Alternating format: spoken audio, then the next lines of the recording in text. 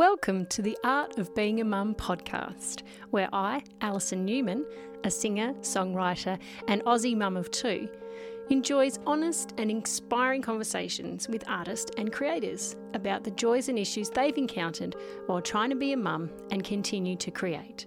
You'll hear themes like the mental juggle, changes in identity, how their work's been influenced by motherhood, mum guilt, cultural norms, and we also stray into territory such as the patriarchy, feminism, and capitalism. You can find links to my guests and topics we discuss in the show notes, along with a link to the music played, how to get in touch, and a link to join our supportive and lively community on Instagram. I'll always put a trigger warning if we discuss sensitive topics on the podcast, but if at any time you're concerned about your mental health, I urge you to talk to those around you, reach out to health professionals, or seek out resources online. I've compiled a list of international resources which can be accessed on the podcast landing page, alisonnewman.net/podcast. The Art of Being a Mum would like to acknowledge the traditional owners of the land and water which this podcast is recorded on, as being the Boandik people in the Berrin region of South Australia. I'm working on land that was never ceded. Hello and welcome to another edition of the podcast. It is a real pleasure to welcome you. Thank you so much for joining me, whether this is your first listen or your 101st listen. It's so lovely to have you here. Just a quick plug before I get into today's episode. I'd like to remind you all that I now do a weekly email, which you can sign up to via the podcast landing page at alisonnewman.net/podcast. In the weekly email, you'll not only get some more information about this week's guest, but you'll get a sneak peek at the upcoming week's guest. And I've also been putting together some more information, things that I don't share on the Instagram or the social media pages. And it's also kind of in the back of my mind that if anything happens to my accounts, if I get hacked or shut down for whatever reason, that there is still a way to communicate with you. So please go in and sign up. It's just once a week. I don't send any spam. I don't forward your details onto a third party or that sort of privacy stuff. It's pretty important to me. So rest assured, I will keep your information safe. So on to today's episode. This week, I'm very pleased to welcome Natalie Harrison to the podcast. Natalie is a jewellery designer and maker based in Nairn in South Australia in the Adelaide Hills, and she's a mum of one, soon to be a mum of two. After finishing school, Natalie wasn't 100% sure what career to pursue. She went into social work briefly and after a period of time found her passion in design. She went on to study interior architecture and interior design, and from this she gained a job in the architecture industry. For many years she was incredibly driven and experiencing the toxic culture of the architecture industry. And 2.5 years ago, things came to a head and Natalie left. She now works 4 days a week in her jewellery design business. Her life is so much happier. She's enjoying the little things in life, and life is a lot less stressful. She designs and makes earrings and jewellery with her husband in the hills outside of Adelaide in South Australia. When designing her earrings, Natalie is inspired by her love for Art Deco and also to create something different for her clientele. She creates vintage-inspired and Art Deco-style jewellery and playful statement earrings using a combination of wood and acrylic materials. She designs on a vector program, laser cuts on a machine and then assembles, and also does some hand-painted items too. Natalie's business name is Little Geraldine, and this is a derivation from appreciating the little things in life and a nod to her late Omar's favourite plant, the Geraldton wax. Welcome to the podcast, Natalie. Thanks so much for coming on today. Thank you so much. I'm excited. Oh, great. It's a pleasure to have you. So you are in a place that I know where it is, and it's Nairn. Or... Same, yeah. Yes, Nairn. Yeah. Because you're in Mount Gambier, right? Yeah, I'm in Mount Gambier, yeah. I've got family in Mount Barker and Strathalbyn, so... Nice, right, okay. Because a lot of people don't know where Nairn is, even if it's only about 45 minutes to like an hour out of the city, but a lot of the times if you say, oh, I'm from Nairn, they're like, oh, where is that? It's like, you know, Mount Barker? It's pretty much there. Yeah. Very close to Mount Barker. Yeah. Have you always lived there, or are you from somewhere else? No, I actually grew up in the city. I'm a city girl at heart. But kind of as you do, you meet somebody and then you kind of have to negotiate on your living location, right? So my partner, he grew up in the Riverland and he's not a big city person. So, Mm-hmm. um, I mean, I think he would have really loved to have moved a lot further out, but um, I worked down in the city. He worked out in for a while. He was driving to just Berry, Mm-hmm. if you know where Berry is. It's a good 3 hours drive. Yeah. So we tried to, but he had always intended to sort of move closer to the city anyway. So Mm-hmm. we kind of negotiated because I didn't want a big isolated property because I've always been surrounded by people. Mm. Um, and I still wanted to be close to my parents as well, who still live in my childhood home. So Yeah. yeah, we just kind of negotiated and went, all right, we'll do kind of rural, but still like, you know, there's a lot of build up around us. Mm. Yeah. Um, Yeah. so it doesn't feel quite so country, but yeah, and it's been good. I haven't, it took a little bit of getting used to in the beginning, but Mhm. now it's just, yeah, I can't imagine us ever moving back to the city. So Yeah, right. yeah, Yeah, yeah, it's a good but compromise. yeah, I still refer to myself as a city girl, but Yeah. And like Mount Barker seems to be getting bigger and bigger and bigger it and just is, spreading exponentially. So, I mean, you'll be in yeah. the city soon anyway, the way it's Yeah, I going. know. Yeah. And I'm just waiting for my partner to be like, all right, there's too many people here now. Let's move further out. Because it is, we're really lucky in the location that we're in and that we have this big hill on the opposite side of our house. And it's kind of too steep to ever be developed. So we're hoping at Yeah. least for a while that it will stay that way. So we still kind of feel like we're in the country. Mm. Um, but yeah, the Mount Barker spread is it's going to join the gap between, you know, where there's still agricultural land Mm. and you won't know you're in the country anymore. I still Yeah. have trouble actually referring to it as the country because it's really not. Yeah. It's the hills, but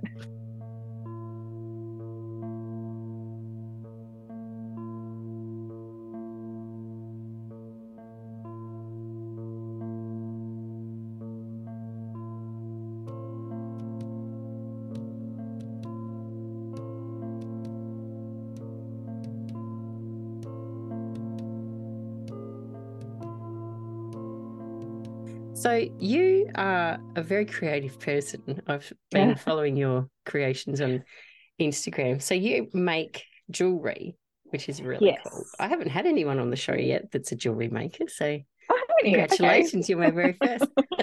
I'm honored.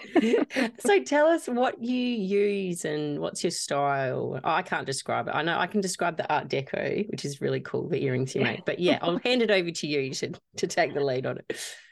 Well, I came from an architectural background, so before I started doing this, I was working in architecture, and um, all of my sort of early stuff was very Art Deco inspired. And I think like I still kind of try and stick with that as much as possible. But I don't know why. I had this Art Deco obsession, and I just wanted to, I guess, express that in other forms. Mhm. Because you don't really get much call for Art Deco well, when I was working in architecture, you didn't really get much call for that kind of style. Mhm. Um, and so that's sort of, I guess, vintage inspired, and Art Deco was kind of where it all started.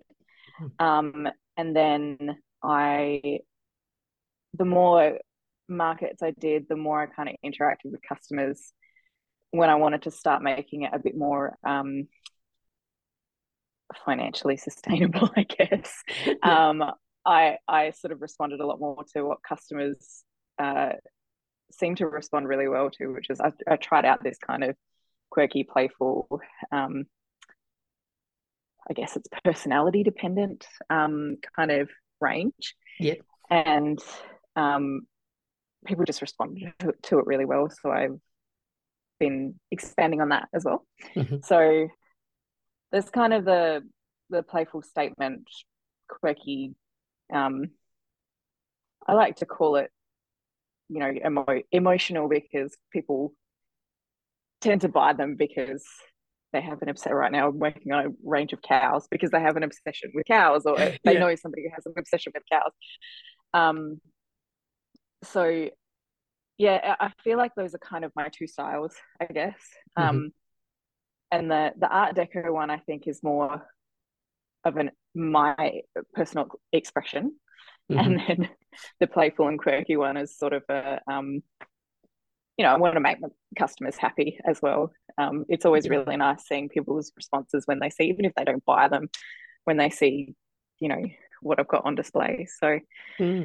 um, but so we design them, and we do it all with a vector program, Mm-hmm. um, and then it's all laser cut on a machine, and then we assemble them, and that's the pretty like basic explanation of how it's all done. There's obviously a lot of design process that leads up to it. Yeah. Um, and it's just a composition of acrylic and timber, and then we've got some hand painted stuff as well. So Mm-hmm. those are pretty much the mediums at the moment. But Yeah. yeah, And some we're of always them, expanding.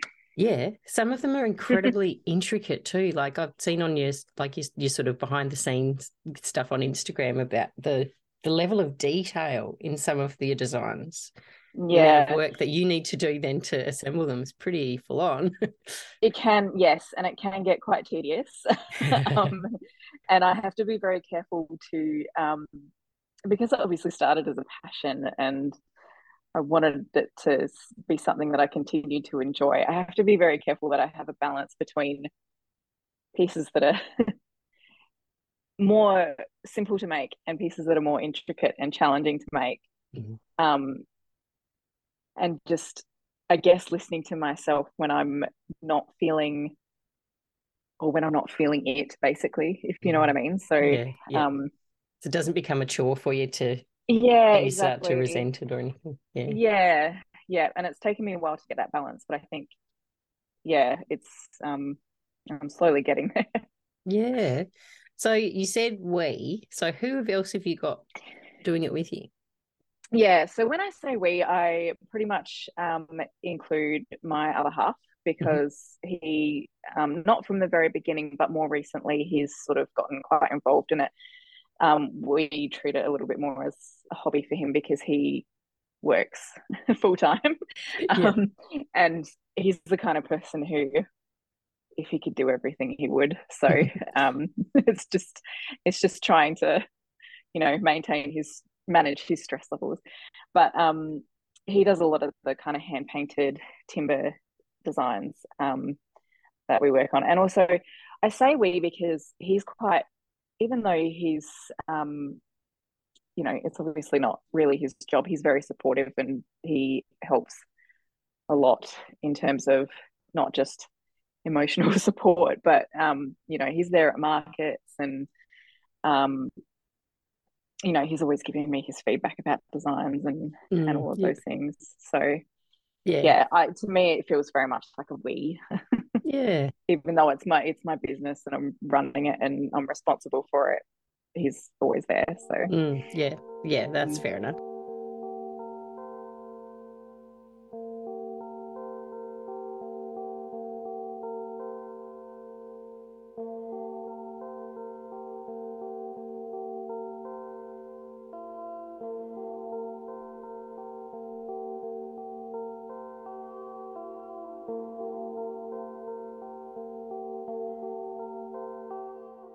So you said you started out with architecture. How did you get into that? Was that a passion of yours sort of growing up in design or um, it was a long journey, I think, because I didn't go straight into it out of high school.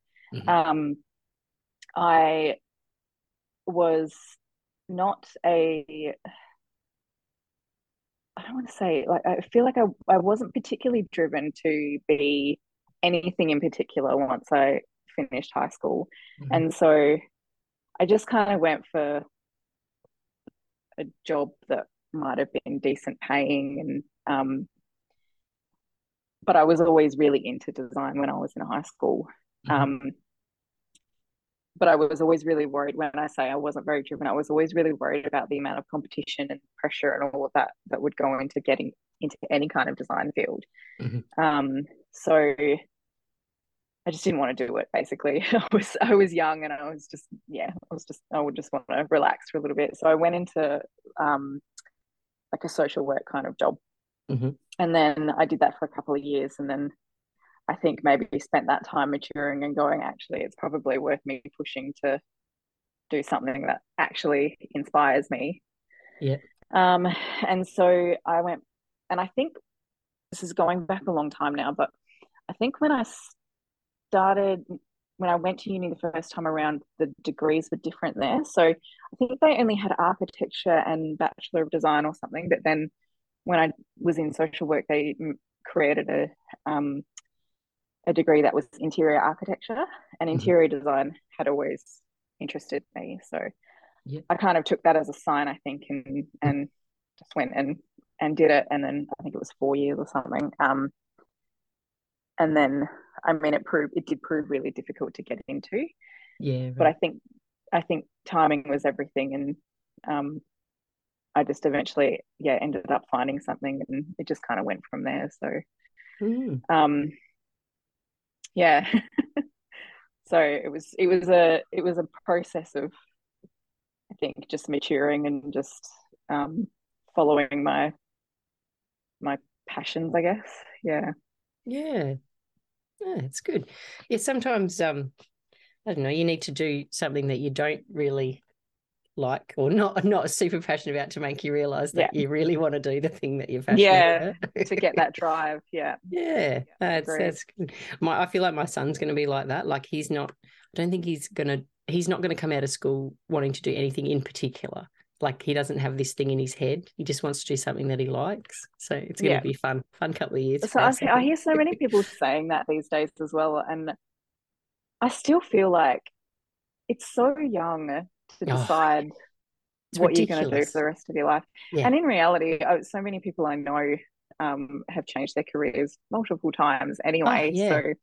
So I just think just wing it. it's ridiculous to be asking a child, literally a child, what they want to do because they haven't been in the world to see what it's like to do that thing or Exactly. not want to do that Yeah. thing. You know, like I always say to my son, like I was almost 40 before I found, well, actually probably 30, 35 when I found the industry that I am so passionate about. It took me that long to discover Yeah. what I actually wanted to do. And the thing I'm doing Yeah. now was never on my radar as a teenager. Like would never have And thought of it. You know, so no. I say, just mate, don't worry about it. Just do something you like. And the rest of Yeah. stuff, it'll Exactly. play its way out Yeah. through your life. As long as you can feed yourself, Yeah, it yeah. doesn't really matter. That's it, isn't it? Yeah, it's a tough Yeah. one. Yeah.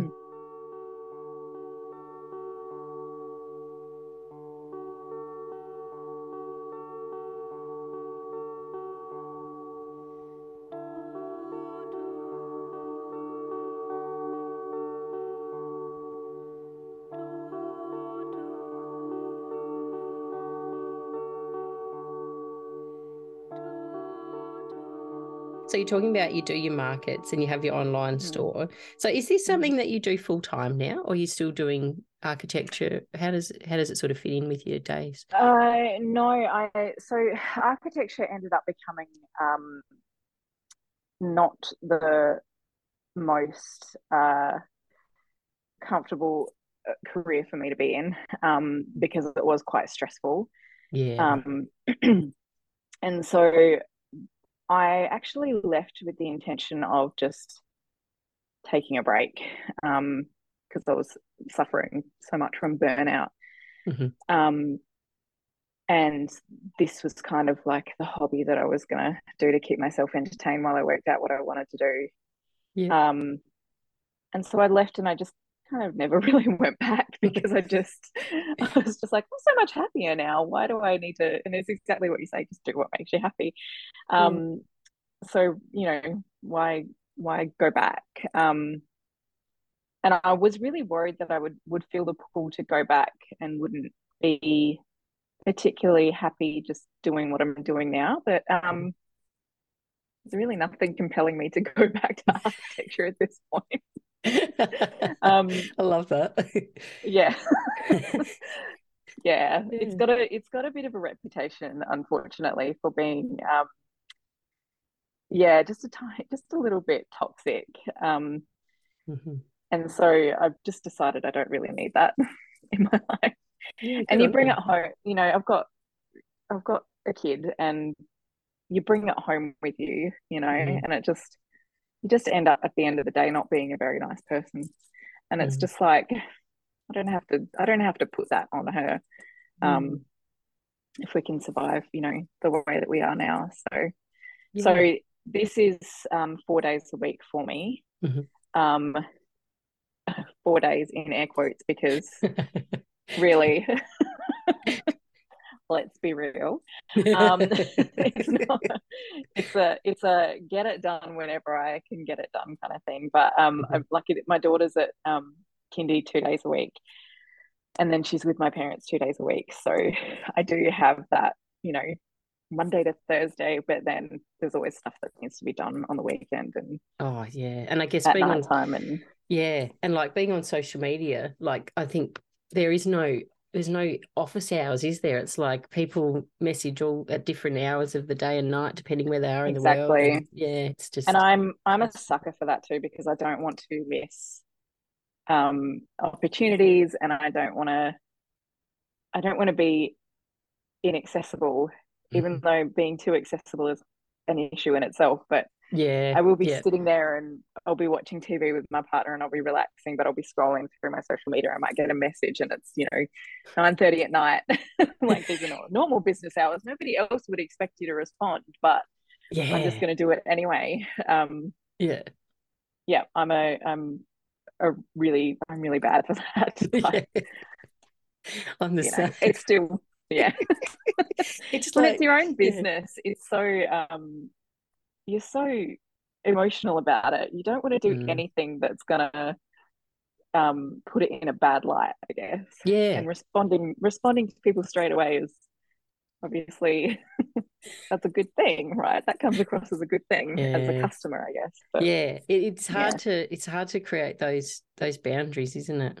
Especially when, like, on on Facebook. I remember a few years ago I noticed this, like, you were getting a rating depending on how quickly you responded to customers. It was like, this is the average time this person takes. And I was like, oh my God, now we're getting judged on how quickly we get back to people. Like, I thought, bloody hell, that's a bit of pressure, isn't it? Like, so much for like work-life balance. I don't know how you feel about Instagram, but Instagram drives me completely nuts. With like, and sometimes I'll just kind of step away from it for a week or two because I just can't be bothered. And it used to be something that I enjoyed doing, but then once you become a creator on there, or you have a business or any kind of investment in actually becoming visible, then it starts becoming a whole nother thing. And you're constantly finding out about, the algorithm changes, or don't do this, do this, or and now there's and the reels and just and it's just like, I'm just going to do whatever I feel like doing, because it doesn't make any difference. Look, that's how I feel. Like, years ago, I remember there was this girl in our town who was doing these face-to-face trainings on all this, because when Instagram started to get serious about business, when you'd be able to get business accounts.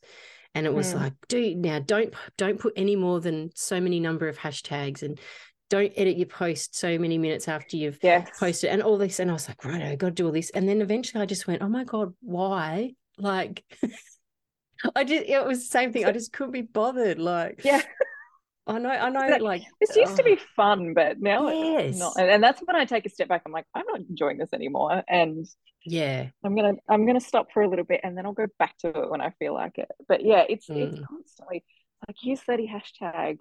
Don't use Yeah. only use 5 hashtags. Don't Yes. put them all Yes. in your description. Put them in your oh god. Oh, I Right. know. Use trending sounds. Don't use trending sounds. Yeah. Yeah.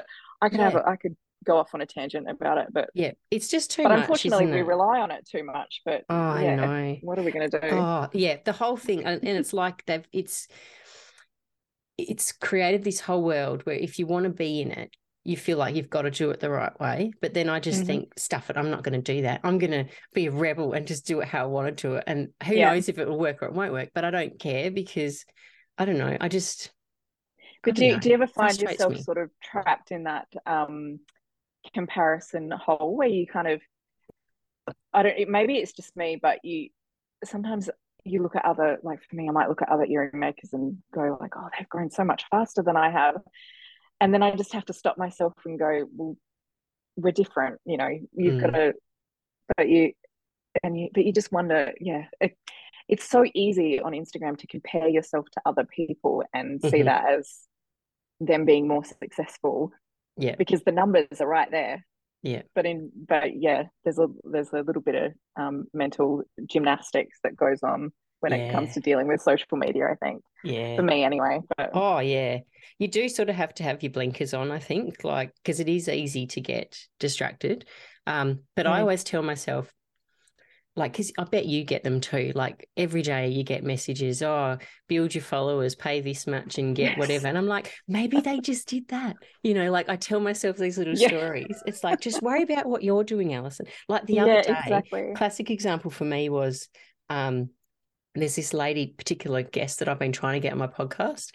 And I've been in touch with her agent, who was also her husband, and he's like, oh, she's been really busy, whatever. And then next minute, I saw she came up on someone else's podcast. And I was like, that's not fair, isn't it? So that was me. And I had to go, Alison, just relax. You don't know how long ago they recorded it. You don't know what the circumstances were. Get out of your head and forget about it, scroll on. Yeah. Like but you see these people getting these opportunities that you're not getting, and you go, what am I doing wrong?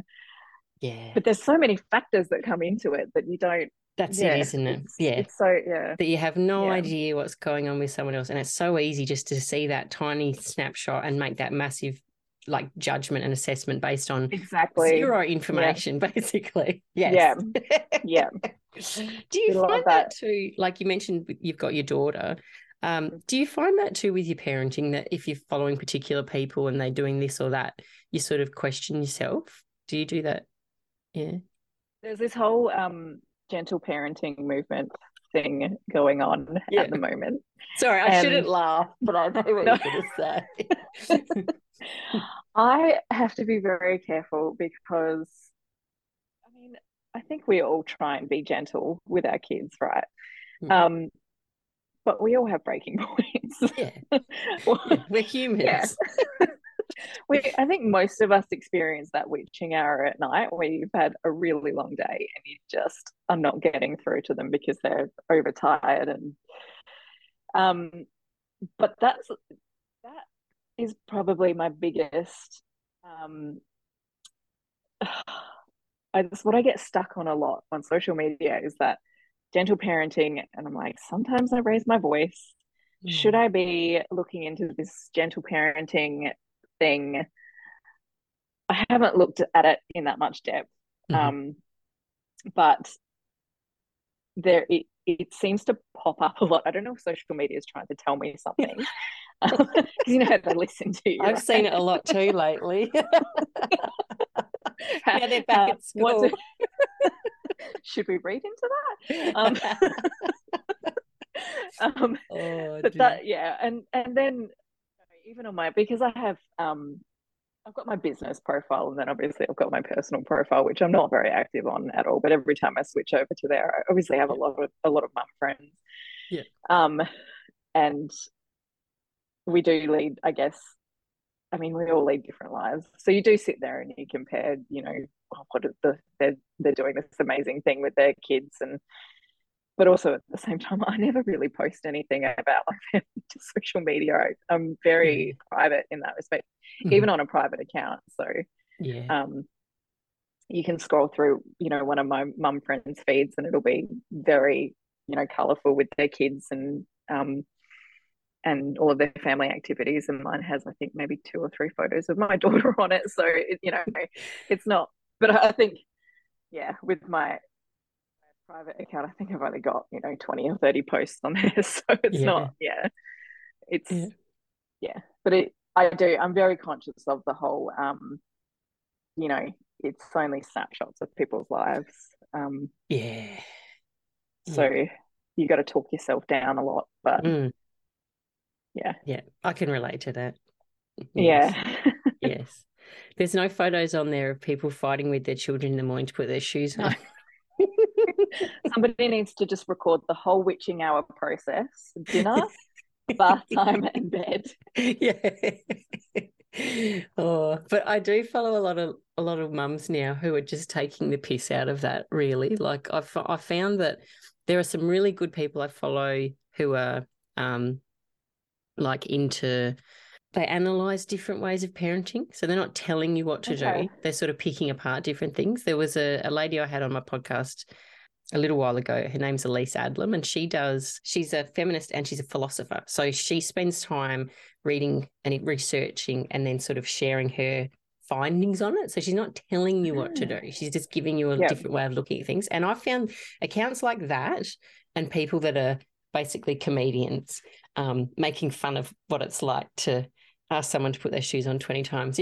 That's the sort of stuff I follow now. I've sort of had to switch off from the people that made me feel a little bit uncomfortable because I was like questioning myself too much. Like, I don't need to be feeling like that. You do what you got to do. This is me in my home, in my country, my town. It's totally different to, everyone else. We're all very different. Exactly. So I and did each a big kid is unfollow. different, and absolutely. Everybody's got their different challenges. So yes.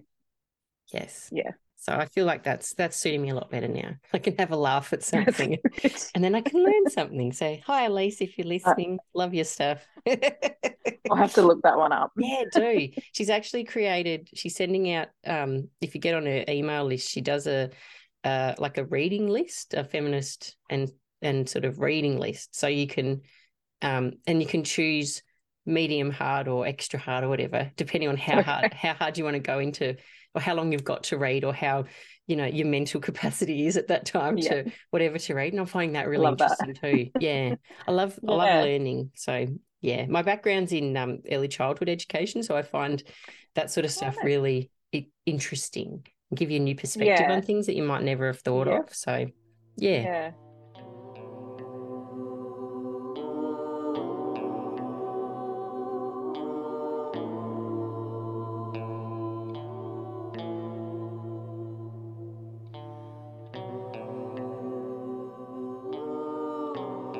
You're listening to The Art of Being a Mum with my mum, Alison Newman. This sort of might be into social media, so I'll segue onto this topic of mum guilt that I love to talk about. And not because I love to say, hey, tell me how guilty you feel or don't. You know what I mean? I just find it really We've already covered that, haven't we? Yeah. But it's like, do you feel like that in terms of your own creativity, though? Like when it's time for you to make your stuff, do you have that feeling of guilt? I think one of the hardest things I'm finding with running my own business and having it be less regimented and structured than the 9-to-5 that I was doing before. I call it 9-to-5, but it wasn't really a 9-to-5. It was like I said, quite a stressful industry. Is that I do have trouble sort of creating and sticking to my own boundaries, like I would just say before, where I'm texting people when I'm supposed to be having downtime. And I do find if I don't reach a point where I'm satisfied with how much work I've done, or especially when I get into the creative process, I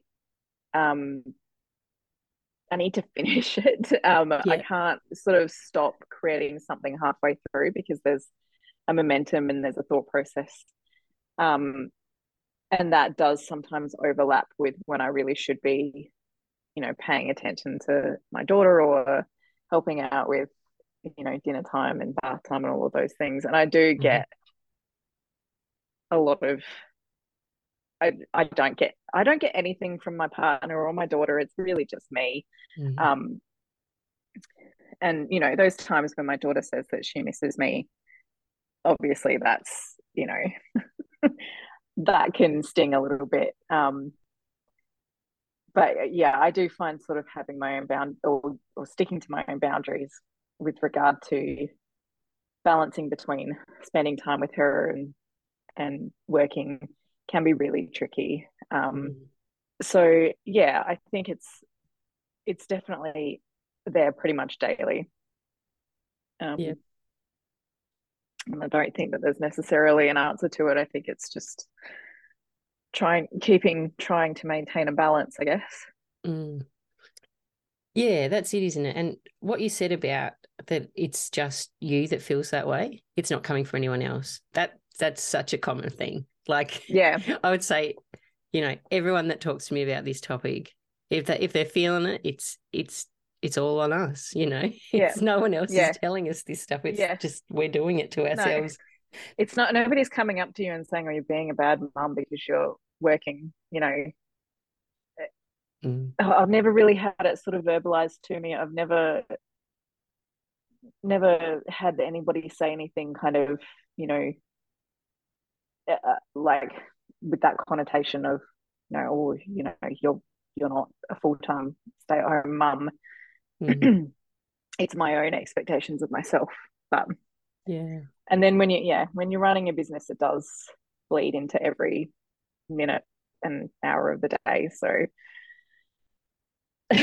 Yeah. but yeah, nobody's sitting there and telling me that I'm doing a bad job at being a mum. Mm. You do it to yourself. Yeah, you come up with that all on your own, don't Yeah, you? yeah, exactly. Yeah. Yeah, it's a horrible thing, isn't it?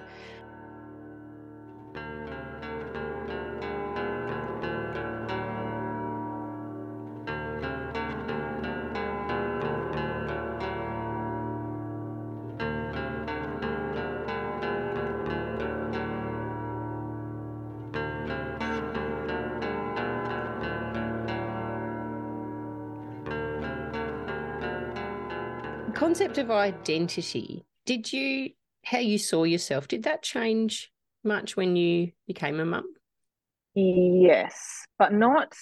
It didn't really change for me until I tried to go back to work. Mm-hmm. So I tried to go back to work. I did go back to work. Yeah. Because um, before I had kids, I was very, very career orientated. Mm-hmm. And so I remember feeling, you know, I'd go home at the end of the week and I just couldn't wait to go back to work. Yeah, And it was just me and my partner and our dogs. So, you know, it yeah. wasn't like there was nobody really kind of relying on me to be. So I was very self-centered in that respect. It was just I just want to go back to work and you know, I had projects that I was really passionate about and I was trying to progress my career and Mm-hmm. you know, I was feeling very successful, I guess, in my own right in that sense. Um, and then I had my daughter and I stayed home with her for until she was about 8 months old. Mm-hmm. And then it was at that point I started kind of itching to go back to work. Yeah. And I went back and it was just like it's like somebody flipped a switch. It was Mm-hmm. just um I think when I went back in the beginning, I thought it was just, you know, a transitional thing because I was getting used to being away from my daughter all the time and I was Yep. driving down into the city every day and it, I kind of put it down to that. But then after a while, I kind of realized my drive for my career had kind of stalled Yeah. and it wasn't everything to me anymore for obvious reasons. Um, and yeah, that whole being, you know, this single career driven woman, it just wasn't there anymore. Mm. Um, I think a bit of it was related to sort of being unhappy with my return to work with that particular company as well. So then I I switched companies and things improved a little bit, but there were other problems after that. So yeah, I think there was a definite shift there, and it was very, very noticeable for me. Yeah. So is that when then you decided to take your break from it? Was that, or did you keep? Yeah, right. Yeah. So I think I worked for them for I don't think it was quite a year, and then of course we had COVID go through all of that, so that everything was changing, and I just couldn't settle, I think.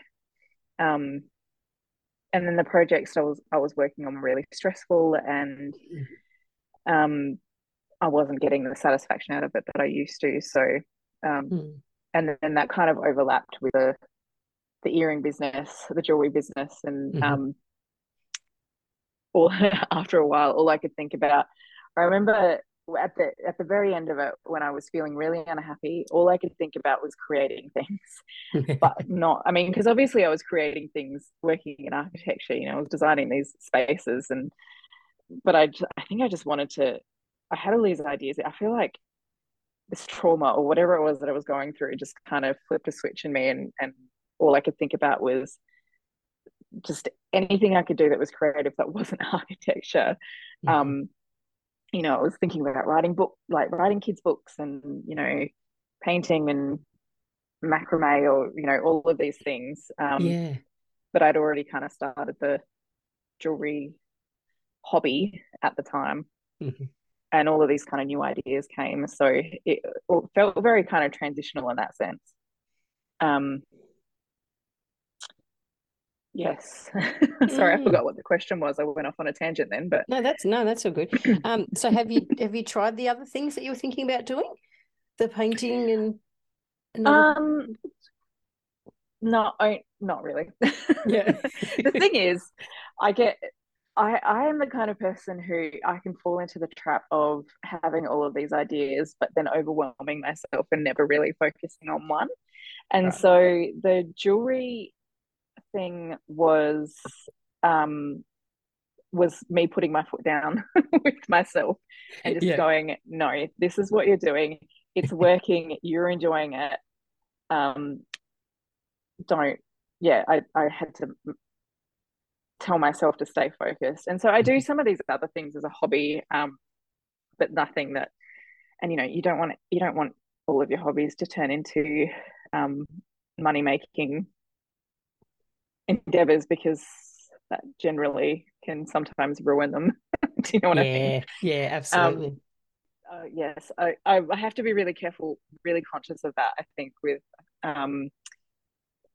what I'm doing now, is trying not to kill the creativity, the enjoyment that I get out of the creativity of the side of the business. Because when it goes from a hobby to actually being able to having to take it seriously, you shift from 80 or 90% just creating stuff to 80 90% administration. And then a small amount of that is actually creating. So and like you said before, you're thinking about what your customers want, so it changes that level of creativity. Like you were saying, you get that for you, that enrichment and that enjoyment with your art deco, but then you're conscious of what people want to buy and want to wear. So it could get sort of a bit murky, couldn't it? Like it can, not that, but I mean, and in that other respect, I still get enjoyment out of making these other more playful pieces for customers because of the reaction that and the whole reason I started the business was, my little slogan, I guess, is creating moments of joy. And that's what you deliver when you see it, when customers see things and they like it. So it still serves the same purpose. Yeah, no, that's cool. When you're talking about that, then I just got an image of you make these little octopus ones, Yeah. and they're so cute. They're like, I remember looking at them. They're one of my best sellers. Yeah. And it's unique So, too, yeah. because like you don't see that kind of stuff. Like that's really cool as well. Yeah, like that. Thank you. Yeah, we do, and it's such a competitive field to be in as well. So Mhm.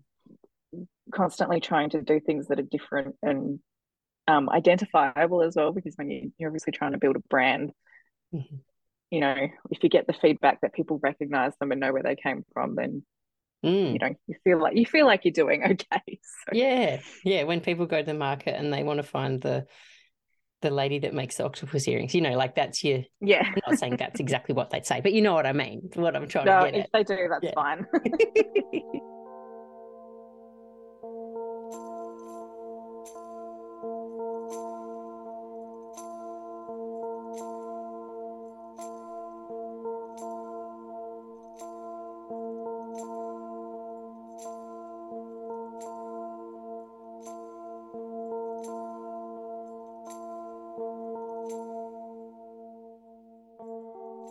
So how far, sort of far away do you travel with your markets? I mean, I've never, don't want to say come to Mount Gambier, but Oh, one day.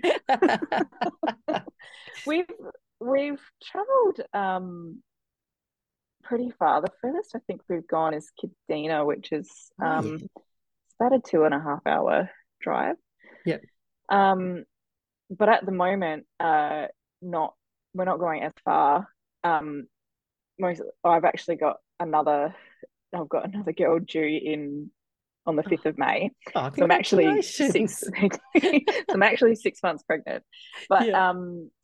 the concept of doing markets at the moment is quite draining. So Oh yeah, I bet. so we're sticking quite locally, but I think when things blow over and we settle down again, we'll start doing. We actually quite enjoy we're very outdoorsy people, so Mhm. we've got caravan and all these things that we can sort of do big trips with and then do markets. Yeah. Actually, we've gone. I say that, but we've actually gone further than Condina. But I'm blanking on the name of the town now. We're just. It might come back to We you. have actually done, yeah, maybe. We have actually done. We did a road trip to. Oh gosh, of course I'm not. I'm so terrible with names of towns. But we made it. We made a good weekend of it. So I think we'd like to do more of that kind of stuff. Yeah, we're big travellers. So yeah, maybe a trip to Mount Gambier is not out the question. no, it's probably not. Oh dear, I love that.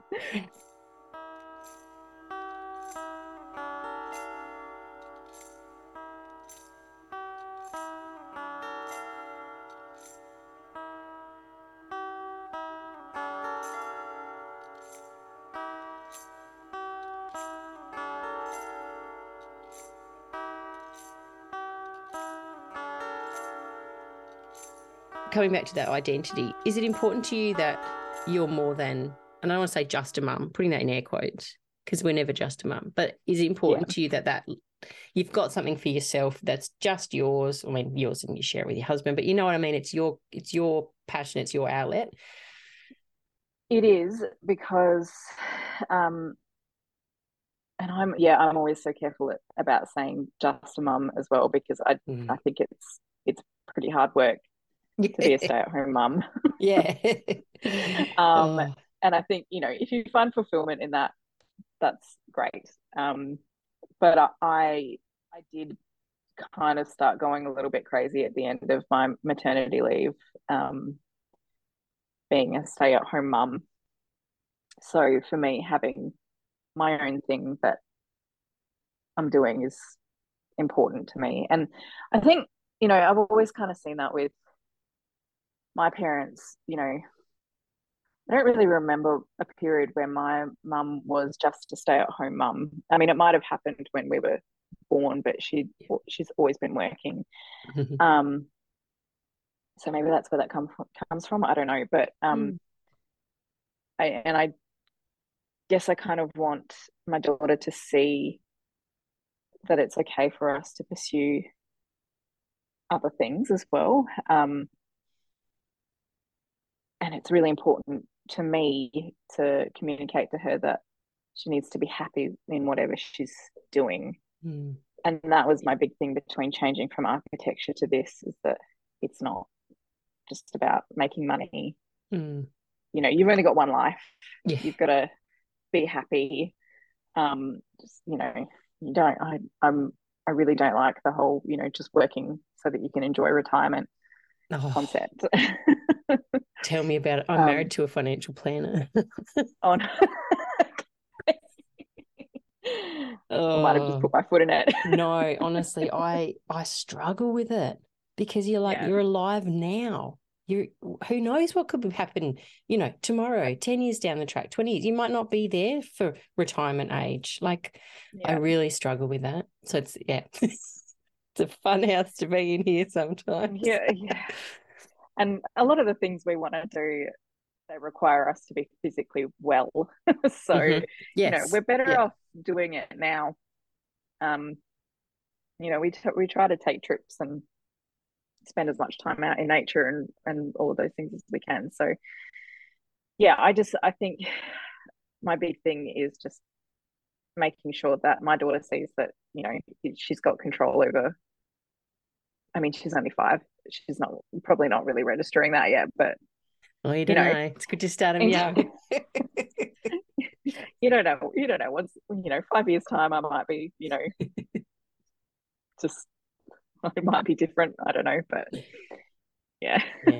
No, I think that's a great attitude to have. I feel like that with my boys. Like, I've got 2 sons, and it's like, for them to get used to the idea that a woman is not on this earth just to be a mother or a waitress or a cleaner or a slave for these boys. You know what I mean? Like, And I grew up in a home where my mum did everything for us, and because, you know, her mum did everything for her, and that's how it was. And I feel like the last thing I want my kids to think is that's what I'm here for. Like, I actually feel really, really cross if I think about that. If that's what they think I'm here for, it makes me really mad. Because it's like, no, I was not put on this earth to wait on your hand and foot. So yes, if I can instill that in my boys, I will be very happy. That's the thing. And we're very equal share of the housework here, kind of thing. So my partner is very, like, he loves to cook, he cleans, we don't really have that domestic struggle as much as most people do. And I think that's really good, because then my daughter sees that she can have standards. Do you know what I mean? She doesn't have to just be like, well, this is my life, I'm the housekeeper. And I mean, if that's what she wants to do, that's fine. But she can have expectations of her life partner. So yeah, I think if I had boys, and I can be quite stubborn, so I don't think I would respond very well to that kind of expectation being projected on me. So no, I mean, I say that a little bit in jest, but like, my husband's similar. He cooks, like, because I don't eat meat, so we've gotten this good habit where he cooks for the boys and I cook for myself. So they see that men do things apart from that, but I don't know. I've just got this thing ingrained in me that's how society sees mothers, and I'm just really desperately trying to make my kids know that that's not right. And our home isn't the exception where the dad cooks. Like, there's lots of homes where dads cook and dads clean, dads stay home with the kids and mums go to work. Like, I don't know, I'm just really determined that they don't. It's just diversity in general, right? You just want them to understand that everybody is different, every family unit is different, people look different, people talk different, you know, people have different types of relationships. That's it. And that wasn't really, I think, when I was growing up, it wasn't really something that was kind of openly talked about. You just kind of had to work it out yourself. Yeah. And in our town, like Mount Gambier, for those who don't know, we've only got maybe 30,000 people.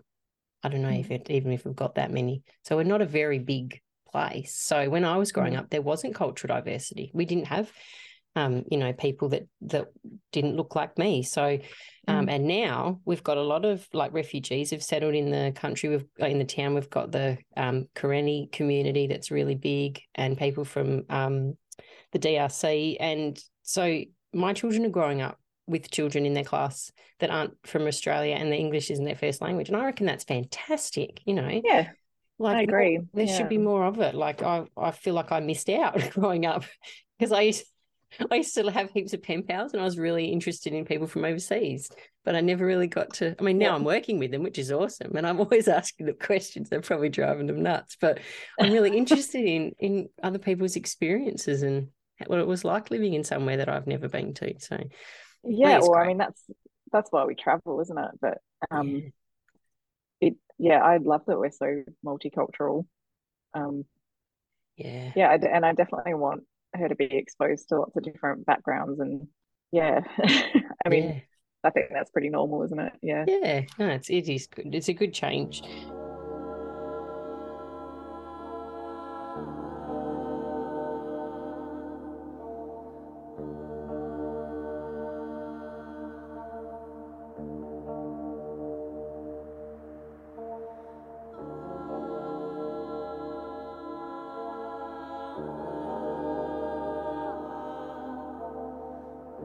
What's your website where people can check out these beautiful designs that you make? It's www.littlegeraldine.com.au. I was going to ask you, where did that name come from? It's actually, I get this so much. People either assume my daughter's name is Geraldine or my name is Geraldine. I'm getting so used to being called Geraldine now. I don't even you think just go with it. Yeah. But I actually, the little part of it came from the concept of wanting to enjoy the little things in life. So when I started this business, it was through COVID, as I think most small businesses did, and I was getting really dragged down by everything that was going on. And so I was trying really hard to focus on small details and little things that were making me happy, and so that's where the little came from. And then the Geraldine is actually it's a nod to my grandmother's favorite plant, which was the Geraldton wax. But I had to sort of morph it a little bit because Little Geraldton didn't sound particularly appealing, but Little Geraldine, so that's kind of where the Little Geraldine came from. The Geraldine came from Geraldton wax. Right. So do you see your grandmother as like an influence on your life and your creativity and what you're doing? Yeah, well, she passed away a long time ago, but I do remember having lots of conversations with her about just life and what we wanted to do and all of those things. And she had a pretty tough upbringing, but we were very close, and we spent a lot of time together. And I always try and remember her in a lot of things that I do. Like, we've got a lot of Geraldton wax plants in our front yard, and I've got a lot of her trinkets from her house in my house. So I just like to just remember, loved ones as much as I can, just to keep the memory going. So yeah. Oh, that's lovely. Lovely. I'm glad I'm not the only person that asks the question. I felt a bit like, I know. People either just assume that that's my name, or they ask the question. Both are fine. That's awesome. Well, thank you so much for coming on. I really loved our chat this morning. It's been a lovely way to start my day. Lots of fun. And all the best with baby number 2. Thank you. And hopefully I'll see you in Mount Gambier at some point. Yeah. Thanks for your company today. If you've enjoyed this episode, I'd love you to consider leaving us a review, following or subscribing to the podcast, or even sharing it with a friend you think might be interested. If you or someone you know would like to be a guest on the podcast, please get in touch with us via the link in the show notes. The music you heard featured on today's episode was from Alemjo, which is my new age ambient music trio comprised of myself, my sister Emma Anderson and her husband John. If you'd like to hear more, you can find a link to us in the show notes. I'll catch you again next week for another chat with an artistic mum.